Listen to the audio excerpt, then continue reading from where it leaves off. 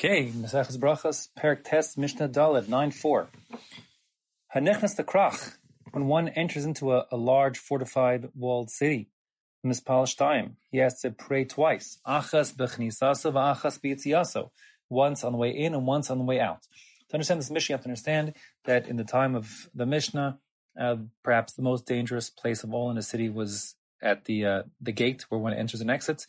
Amongst other things, the primary reason why would be because the leadership of the city sort of is patrolling who's coming in, who's coming out, and if they suspect you of either having assets they want or being, let's say, a spy or otherwise causing mischief or otherwise undesirable, they're likely just to confiscate your stuff or to even execute you on the spot.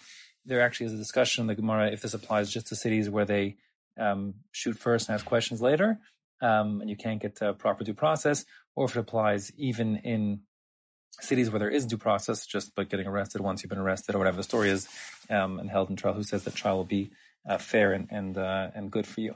So there's a machlokas poskim what the halacha is lamaisa. The whole thing is lamaisa anyways, probably.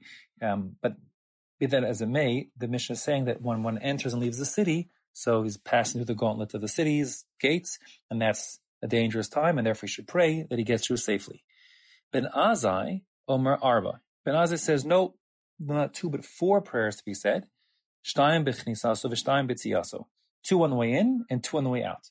So, according to Rashi, the pshat is that in addition to praying one pass through the city's entrance safely, once he gets through, he would then make blessings of thanks, thanking Hashem for getting him through safely. And similarly, on the way out, he would not just pray that he get through safely on his way out the city, but also thank Hashem once he passed through the gates that he was able to leave in safety. According to the Rambam, the first bracha that's added by Ben Azai is indeed a thank you bracha, meaning after praying that he get through safely and then passing through safely, he would thank Hashem for entering safely.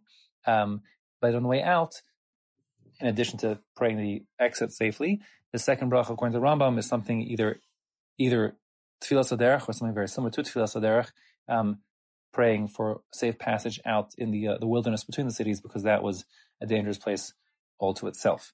And the Mishnah therefore says, describing those 2 extra brachas, v'nos and hodah l'shavar, he thanks Hashem for the past, meaning having passed through safely, v'tzok las lavo, and he prays, he cries out for the future. So that would read very easily according to the Rambam, that the added 2 blessings are 1, thanks for having passed through safely on the way in, and praying for safe passage in the wilderness outside of the city after he's passed through safely on the way out.